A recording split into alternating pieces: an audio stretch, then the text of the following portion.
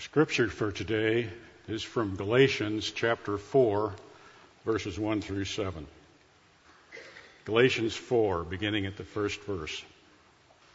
I mean that the heir, as long as he is a child, is no different from a slave, though he is the owner of everything. But he is under guardians and managers until the date set by his father. In the same way, we also, when we were children, were enslaved to the elementary principles of the world. But when the fullness of time had come, God sent forth his Son, born of a woman, born under the law, to redeem those who were under the law, so that we might receive adoption as sons. And because you are sons, God has sent the Spirit of his Father into our hearts, crying, Abba, Father.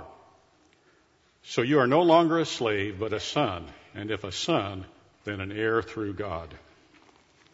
This is the word of God. Let's pray together. Father, thank you for this day, for the privilege that we have to receive your word, to hear the heart of the Apostle Paul, and to think as to how Galatians 4 connects into this matter of Advent. So we pray that you would use the word to apply spiritual help to us in our time of need. We come today, Lord, from various walks of life with lots of different challenges and issues, and we need the Word of God to speak to us today. So would you, Jesus, by your Spirit, do that? We ask this in your name, Jesus. Amen. Take your Bibles, let's go over to Galatians chapter 4. That's our text today, and as you're turning there, I would imagine that your family or you as an individual have traditions around the holiday like ours does. One of my favorite traditions is connected to the assembling of the tree and all of the ornaments.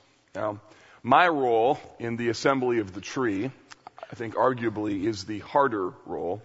I have to wrestle the tree in the house, right? Don't break anything. Get it in the stand, needs to be straight. Brings back bad memories as a kid. One year when my dad couldn't get it straight, so he took fishing wire and a screw and he put in the tree. Don't walk over here, kids, because the whole thing will go over. Christmas will be ruined. And so get all the lights on the tree, and somehow it happens every year. The lights were all working when I bundled them up. I put them in the box, and somehow there was a conspiracy in the last 11 months that those lights got together and said, I know what we'll do. We'll all burn out. And so we pull them out, and there's never as many lights that were on when I put them in the box. As well, my fingers get all crinkly and prickly as I'm sticking those lights all around. So I have the harder job. And while I'm wrestling through this moment of my own personal sanctification, trying not to be angry, my wife has another job where she takes out the box of Christmas ornaments. It's all nicely organized. Apparently they even have boxes now specifically designed for Christmas ornaments. And they have those little divisions and all this. And she takes those ornaments out and she kind of lines them up on a coffee table around the sofa. Now we used to do this for crowd control and behavior management, right? Because our kids always wanted to get in that box. And so we make them, sit down and wait. And even still we make them sit down and wait. And she lines all of those ornaments up and she takes a piece of yellow notebook paper out of that box. A very important piece of paper. We lost it one year and then found it, much to our delight, because on this yellow notebook paper are the names of each of our children and then the ornaments that go with that name. You see, what my wife has done over the years is every year she's purchased an ornament for each of our children. And so as she lines up those ornaments, it's not only a decoration moment, it's a family tradition moment. Then the kids get to go and take their individual ornament one at a time and in birth order, and then place we have very specific rules about this for some very specific reasons that I won't get into. But anyway, so we put the ornaments on the tree, and as the kids are putting the ornaments on the tree, something happens. It's no longer about the ornament. Instead, it's like, oh, Mom, I remember when you gave me this ornament. I was like 6 years old. Look, the giraffe, the head still falls off, and it's, look at this. Oh, here's the little soccer ball. Here's the guitar. And what happens is the ornament moment isn't about the ornament anymore. It's actually about the memories. There's one ornament that's always a little hard for us to put up. In 2004, Christmas, someone graciously gave us an ornament with the name Sylvia on it. She's our daughter who in 2004 passed away a few days before birth. And I remember the first year at Christmas that we put that ornament on the tree. That's a hard moment. And over years it's gotten easier, but there's still a little bit of a quiet, somber moment as we put her little ornament on the tree, our just little memorial to say, hey, we haven't forgotten. Those ornaments have become part of our family tradition, and not just the ornaments themselves, but all the memories connected behind them. And that's really what good family traditions do. They cause you to take a pause from your celebrations and invite you to think back, to remember, and even to begin to think a little bit about what next year is going to be like. So good family traditions do that. They cause you to remember and also to anticipate. We're entering into a season called Advent. And Advent is much like that family tradition. It invites us to pause and to reconnect with our past, to remember, but also it's a season to anticipate in the future.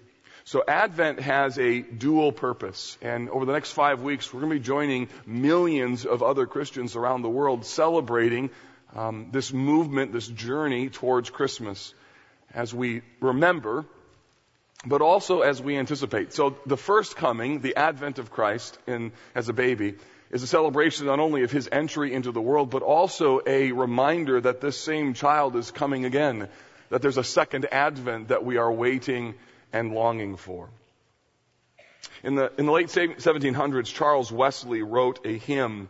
The hymn was specifically written for a hymn book called the Hymn Book of the Nativity of Our Lord, put together by his brother John Wesley. In fact, we sang it this morning, Come Thou Long Expected Jesus, and we're going to use this hymn as an Advent prayer and the outline for our journey together in Advent over the next 5 weeks. So the text goes, Come Thou Long Expected Jesus. That's what we're talking about today, and we're going to use Galatians 4 to look at that theme. Then next week, Born to set thy people free, from our fears and sins release us, let us find our rest in thee. Israel's strength and consolation, notice the looking back, hope of all the earth thou art, dear desire of every nation, joy of every longing heart.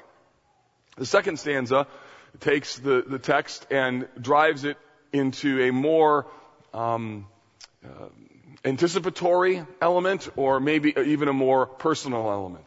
Here's how it goes. Born thy people to deliver, born a child and yet a king, born, here it is, to reign in us forever. Now thy gracious kingdom bring. By thy own eternal spirit, rule in all our hearts alone. By thine all-sufficient merit, raise us to thy glorious throne. So you can see how Charles Wesley in this hymn does something that's very connected to Advent. He not only looks back and remembers Israel's hope and consolation, but there's a prayer there, reign in our hearts now. Even the sense of do this Christ in us by thine own sufficient merit, raise us to thy glorious throne, an anticipation of something that's in the future. So Advent has a dual purpose to it, both to remember and to anticipate. And the reason why I want to drill into some things from Galatians 4 today is this, that in the midst of all the busyness, all of the activity, all of the celebration, all of which is good,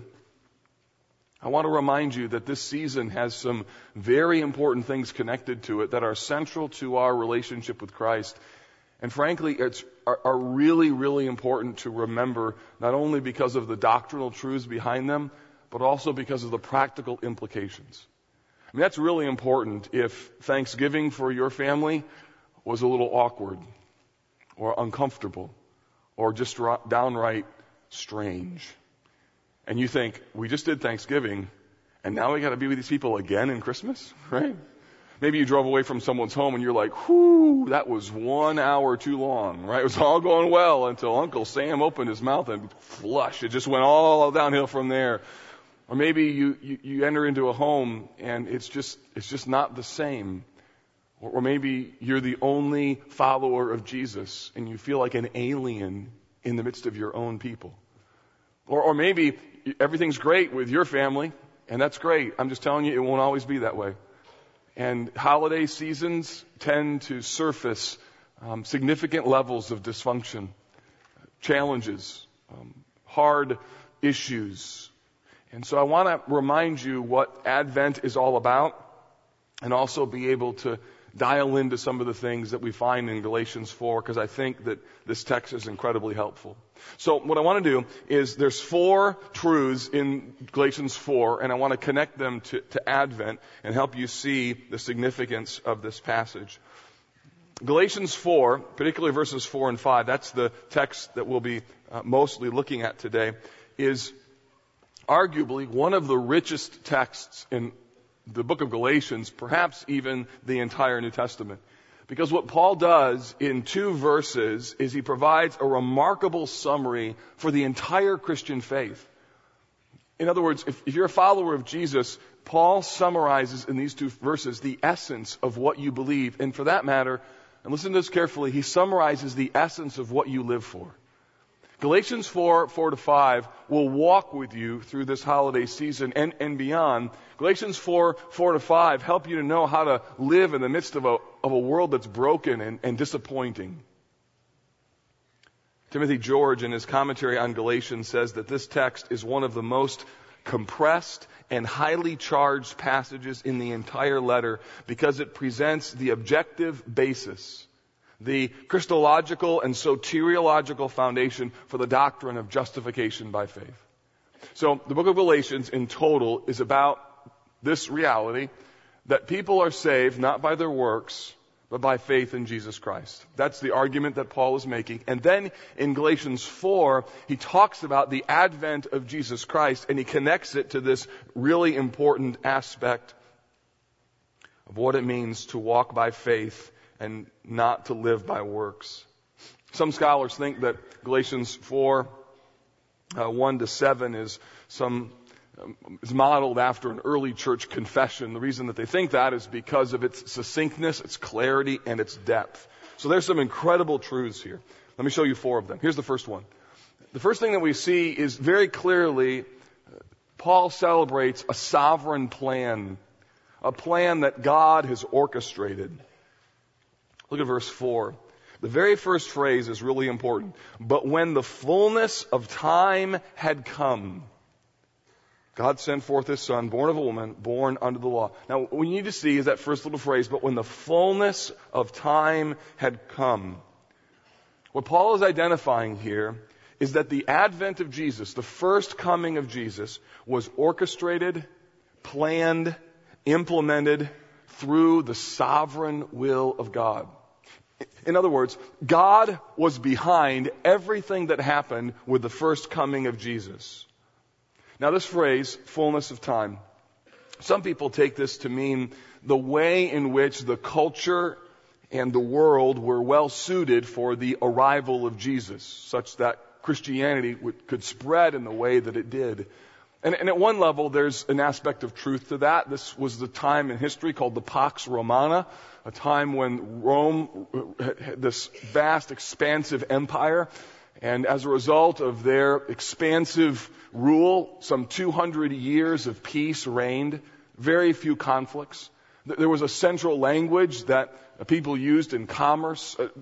Travel was relatively easy, and cities were beginning to grow dramatically. And all of this set the scene for the expansion of Christianity. In fact, a well-known church historian, Kenneth Scott Latourette, estimates that by the year 300 AD, that 1 in 10 people in the Roman world identified themselves as Christians. That's incredible.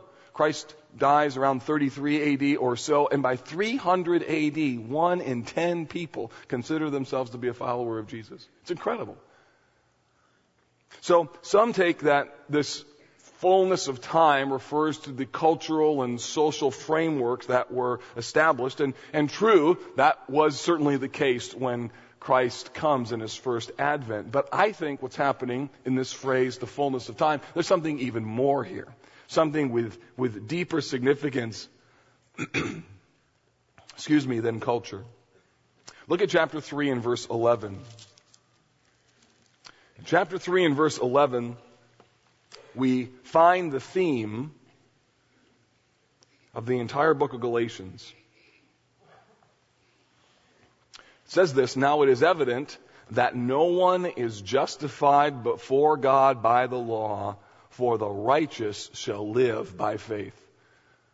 That's the argument that Paul is attempting to make, that the righteous will live by faith.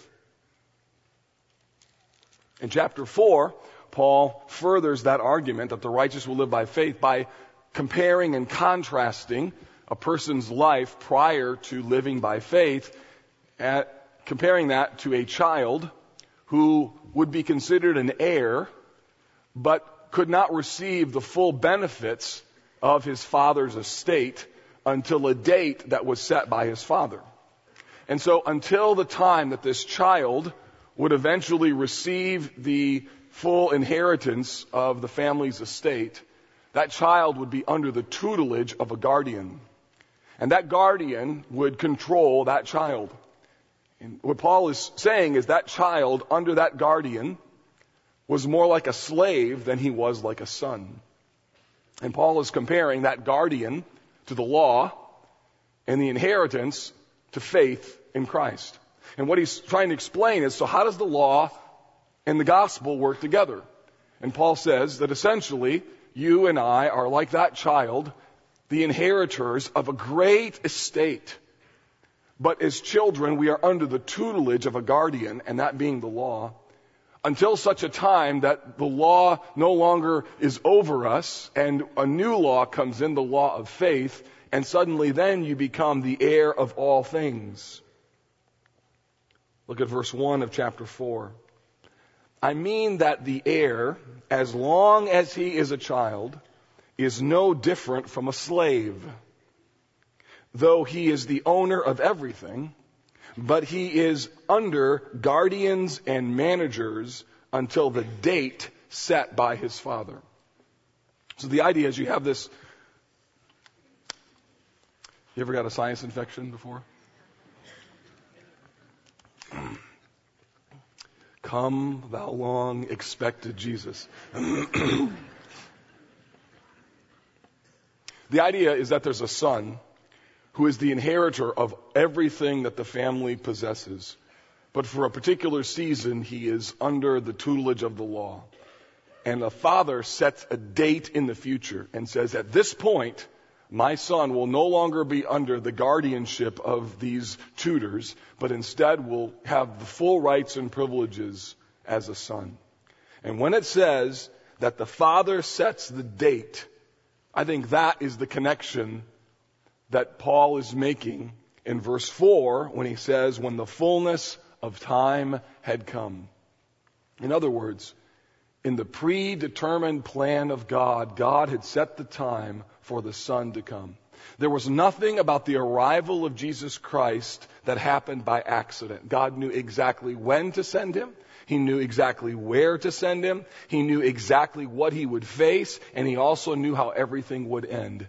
The Father even orchestrated the crucifixion of his own Son.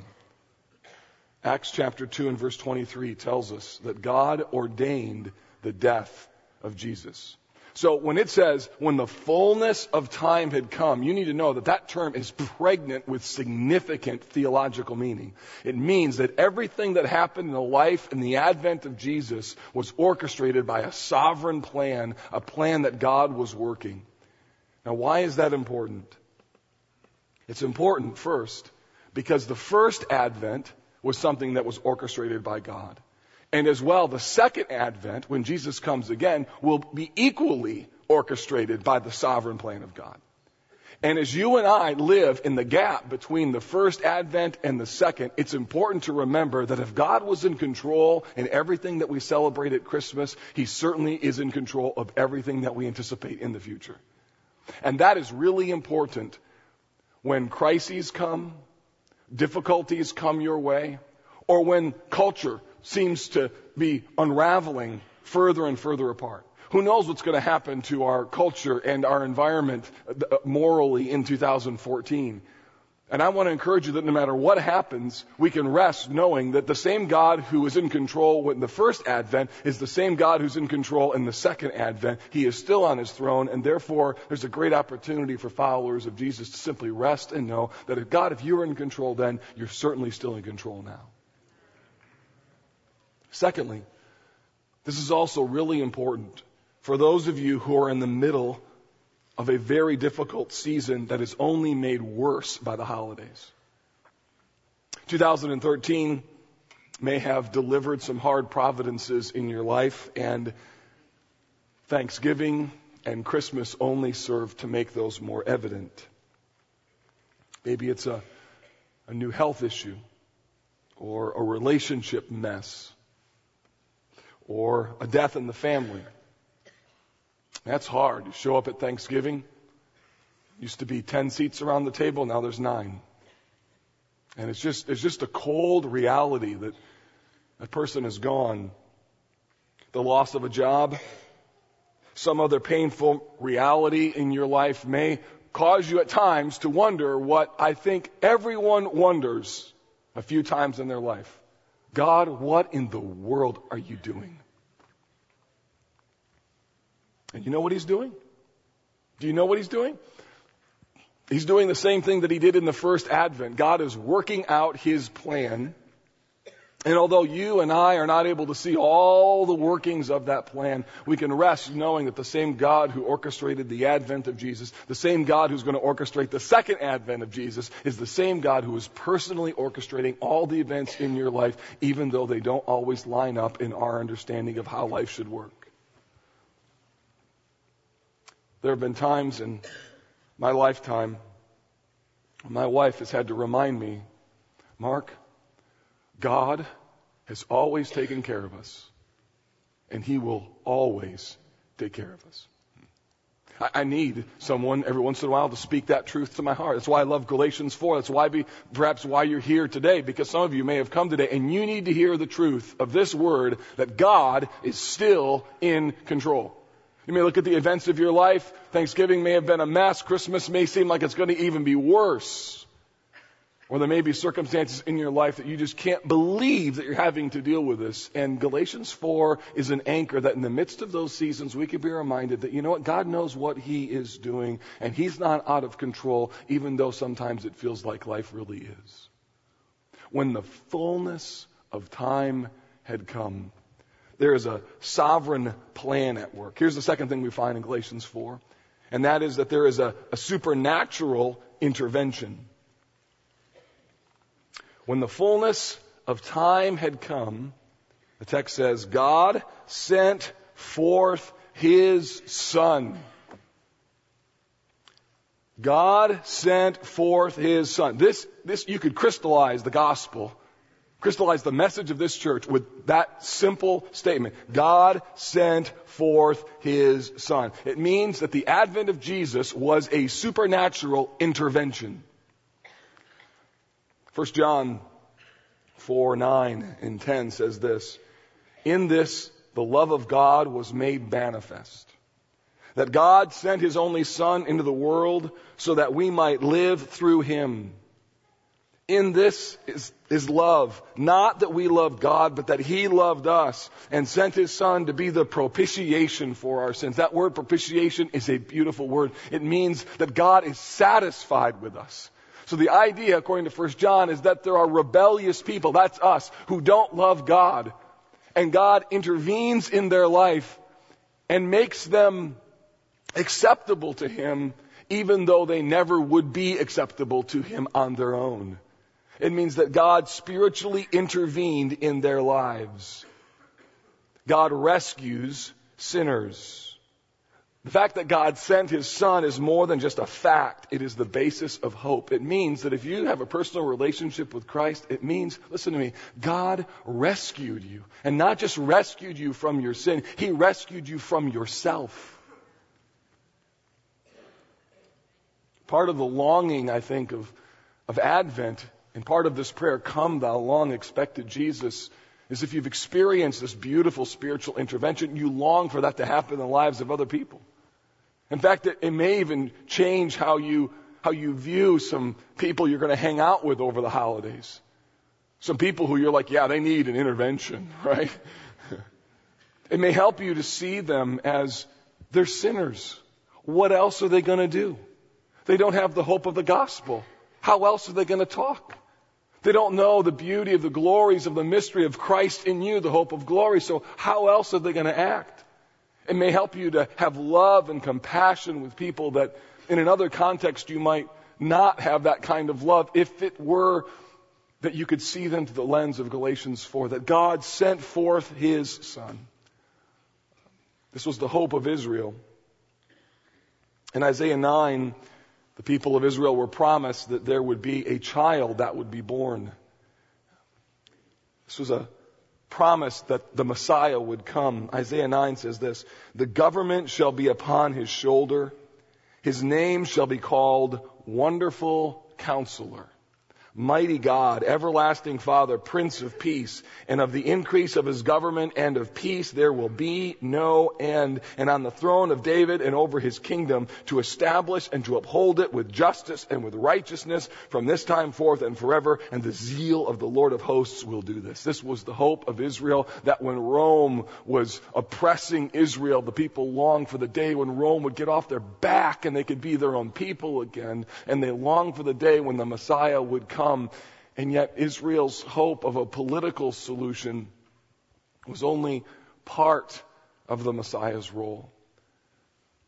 The ultimate solution was for their iniquities and their sins to be taken care of. Isaiah 53 says this, "By His knowledge shall the righteous one, my servant, make many to be accounted righteous, and He shall bear their iniquities."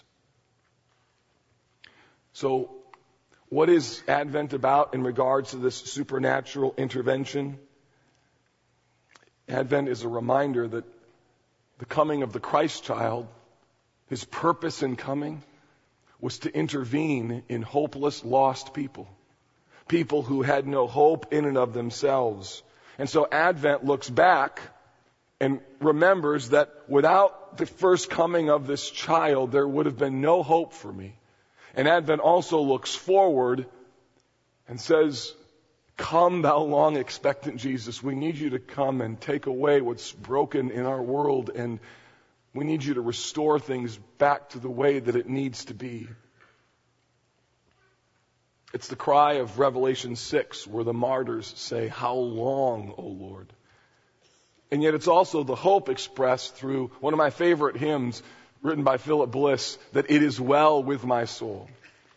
Philip Bliss says this, "And Lord, haste the day when my faith shall be sight." That's the second Advent. "The clouds be rolled back as the scroll, the trump shall resound, and the Lord shall descend." And then he says this, "Even so it is well with my soul." So he stands here looking for that moment and says, "And even so, as I'm waiting for the restoration of your glory and the renewal of the earth, it is well with my soul." So there's a spiritual intervention. Third, there's a personal connection. Central to the beauty of what we celebrate in Advent is the fact that Jesus entered our broken world, and He entered that world as a helpless infant. Verse 4, "But when the fullness of time had come, God sent forth His Son, born of a woman, born under the law." So we have two descriptions here. He's born of a woman, and He's born under the law. Both of these are directly tied to the humanity of Jesus. So He's born of a woman and born under the law. To be born of a woman is simply a way for the Bible to say that Jesus was born as a full human being. He's already established Jesus' divinity. God sent forth His Son, and now He establishes His humanity. He's born of a woman, meaning that He didn't just look like a man, He became a man. And without sacrificing anything of his divinity, Jesus becomes human with all of the limitations associated with our limited humanity. He was tempted. He was tested. Think of this. He was tired. He was hungry. He cried. He was angry. Not sinfully. He was angered.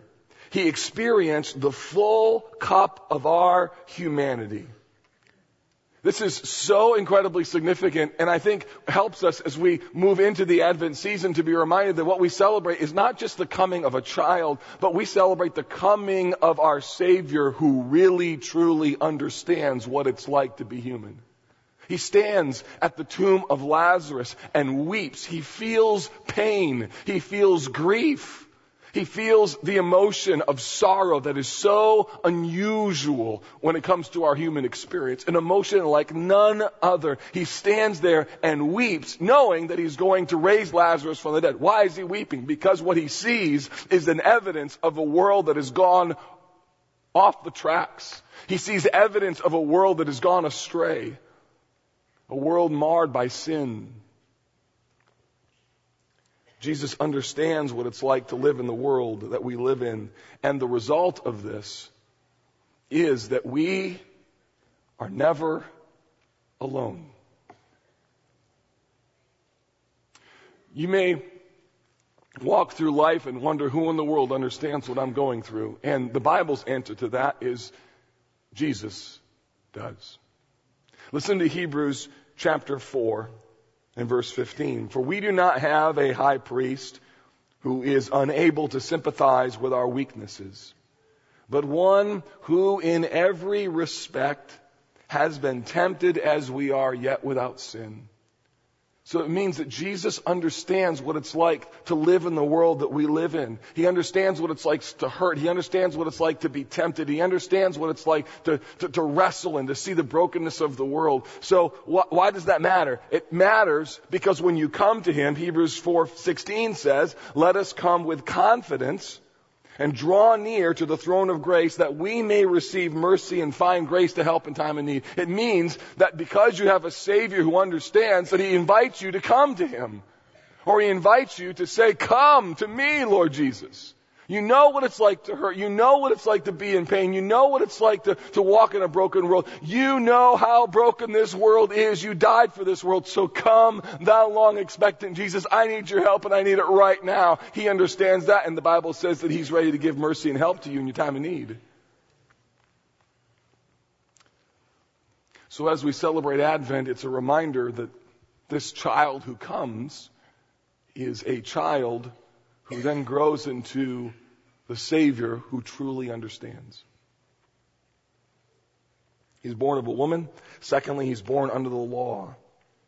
It means that Jesus lived under all of the requirements of the Old Testament law. He was circumcised the 8th day. He read the Torah. He prayed to his heavenly Father. He attended the synagogue. He faithfully fulfilled all the demands of the law. He obeyed perfectly while living under the same constraints and obligations that every human being has ever faced. He lived under the same rules, and yet he never sinned. Not once. He fully obeyed. That's why when you read the Gospels and you see how he acts and how he interacts, it's just remarkable because you can see the way that he lives, and you can ask yourself this question as it relates to your life. So what in the world would Jesus do if he lived in this home? What would he do if he had these kind of relatives? What would he do if he had these kind of challenges? So seeing the baby in the manger, seeing this Advent season is more than just seeing the child that comes. It's also seeing the identification of the Son of God with our infirmities and our challenges. Take your Bible, and I want you to turn over to 1 Peter chapter 2.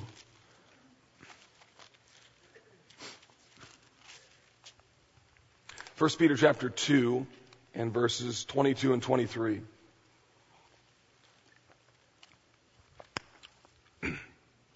You need to have these verses underlined in your Bible or you're not spiritual. Oh, let me rephrase that. That didn't sound right. You need to have these verses underlined in your Bible or you won't be spiritual. Let me explain why. There are signature verses in the Bible that I go to often, and this is one of them. It's underlined in my Bible. And the reason is because I've had to go here many times. Let me just tell you why. One of the beauties and the privileges of being a pastor is that you get to work with people. One of the casualties of being a pastor is that you get to work with people. And we're a sinful lot, aren't we? And what happens is when words are your business, then people take your words and they quote them or misquote them and say, well, you said, I didn't say that. Yes, you did. I didn't say that. And, or they when people are hurting, they sometimes take out that hurt on people they either love the most or they view as trying to love them the most. And so they'll say things that are just unfair or unkind. And if you're going to be in ministry, if you're going to get in people's lives, you have to know what it is to have the ministry of absorption, that sometimes you just absorb the terrible things that people say. And that's why you have to be called to invest your lives in people. But what do you do when somebody reviles you? And there's like 5 things that you'd like to say back. Like right then. How do you hold your tongue? Verse 22. 1 Peter 2. He committed no sin, neither was deceit found in his mouth. Here it comes. When he was reviled, he did not revile in return. When he suffered, he did not threaten. But what did he do? But continued entrusting himself to him who judges justly. Oh, this is such a great text. So hard to live, but such a great text. It means that when you're reviled, you don't revile in return. When you are experiencing suffering at the hands of somebody else, you don't threaten. When someone says, oh yeah, well you're like, and you're like, oh yeah, well you're like, or somebody is causing you to suffer and so you threaten them. How do you live that way? Well, the answer is that you do it in the same way that Jesus did. He continued entrusting himself to him who judges justly. Now skip it back to verse 21. For to this you have been called, because Christ also suffered for you. And here comes a great statement. Leaving you an what? Example. So that you might, what's the next word? Follow in his steps. Oh. This is why the advent of Jesus Christ is so important. Because Jesus walks among us. He lives among us. And the Bible says, and we are to follow his example. It means that we are to ask ourselves this question. So if Jesus were living in this home, if Jesus had to go over to Uncle Hal's next week, what would he do? If Jesus had to sit around this table, what would he do? If Jesus had to deal with these issues, what would he do? What would Jesus do? Jesus was born of a woman. He was born under the law so that we would never have to wonder if he really understands. What's more, it means that we can cry out to him for help when we need it. That we could say, come, thou long expected Jesus, come. And not just come in the future, but I mean, I need you to come in part right now. I need you to give me grace right now to know what to do, or better, what not to do. I need you to give me grace to keep trusting the one who judges justly. So there's a personal connection. Here's the final thing. And that there is a redemptive purpose. Back to Galatians chapter 4.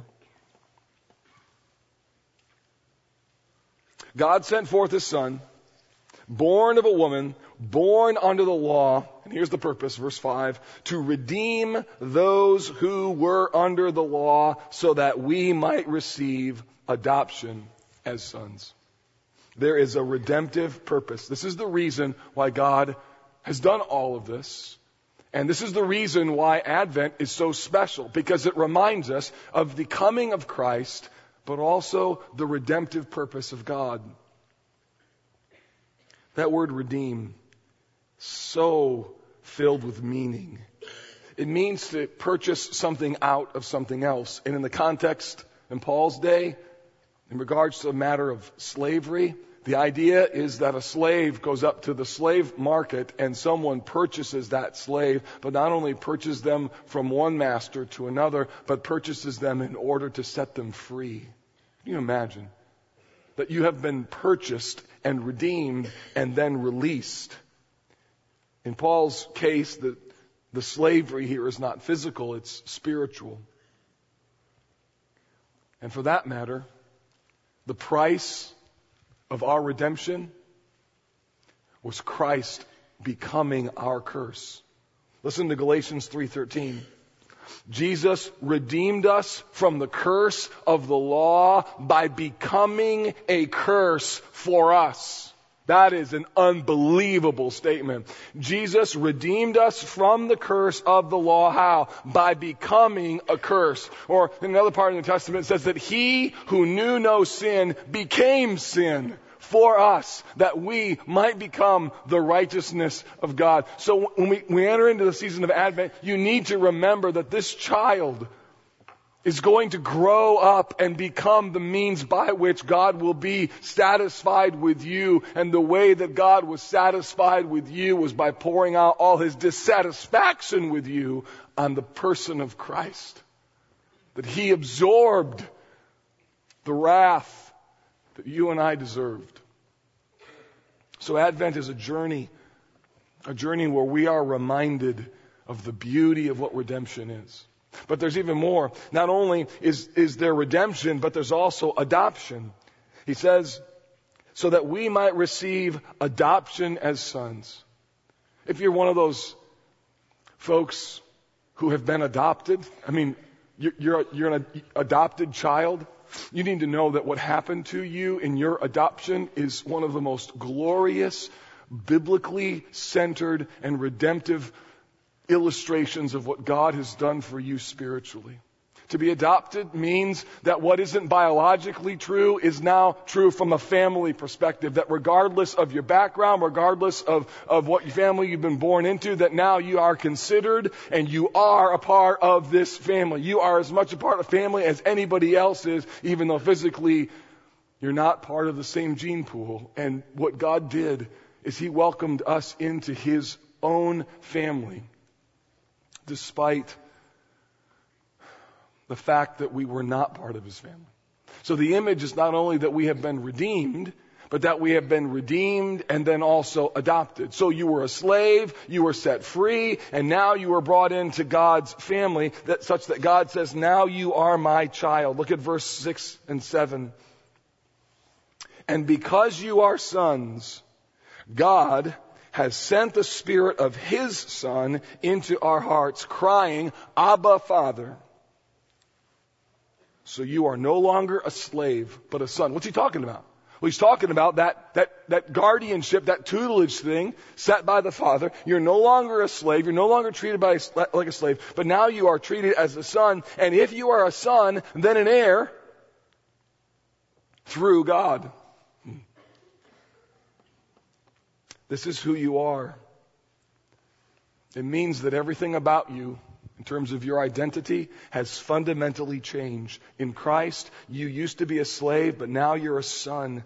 Everything about you now and everything about you in the future has been fundamentally altered because of the coming of Christ.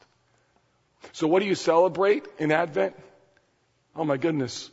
You celebrate that I am completely a different person today because of the coming of this child. This 5 weeks that we celebrate Advent is a reminder that everything about me, everything in my identity, and everything that I hope for in the future is all centered on this one person, this person called Jesus. He is my everything, because without him, I have nothing, but with him, I have everything.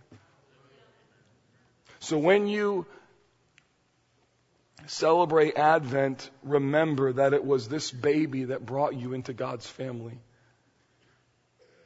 And as you remember, as you live in the gap between the first coming and the second coming, I want to remind you that Jesus promised that he's going to return. One day there will be a day when there will be no more pain, no more conflict, no more death. And we live today in the interim between those two events, and it changes how we see even the struggles that we face today. Paul put it this way, "For I consider that the sufferings of this present time are not worth comparing with the glory that is to be revealed to us." In other words, the hard stuff that you've got, it's going to be nothing compared to the beauty of what you're going to experience in Christ. "For the creation waits with eager longing for the revealing of the sons of God." The reality is, the pain, the challenges, the hardships of this moment, they are real, they are significant, and they are deep, but they are not ultimate and they are not without hope. Why? Because God sent forth His Son, born of a woman, born under the law, to redeem those that were under the law. Advent reminds us about these great and significant truths. Advent calls us to remember and anticipate, and then to live in the gap between the first and second coming of Jesus, praying always, "Come, come, come, come, come, thou long expectant Jesus." I need your help today. When we close, there's going to be some people up here at the front, and some of you are here today, and God in His sovereign plan has you here because you need someone to pray over you today. "Lord, help my brother or sister. Come, Lord Jesus, help them." Some of you are here, and the reason that you're here is because this Christmas season makes no sense to you because you've not experienced a personal relationship with Christ. And there'll be folks here who would love for today to be the day when you would acknowledge Christ as your Savior and make the connection between Christmas and your soul and see the beauty of what it is for Christ to have redeemed you and to have adopted you.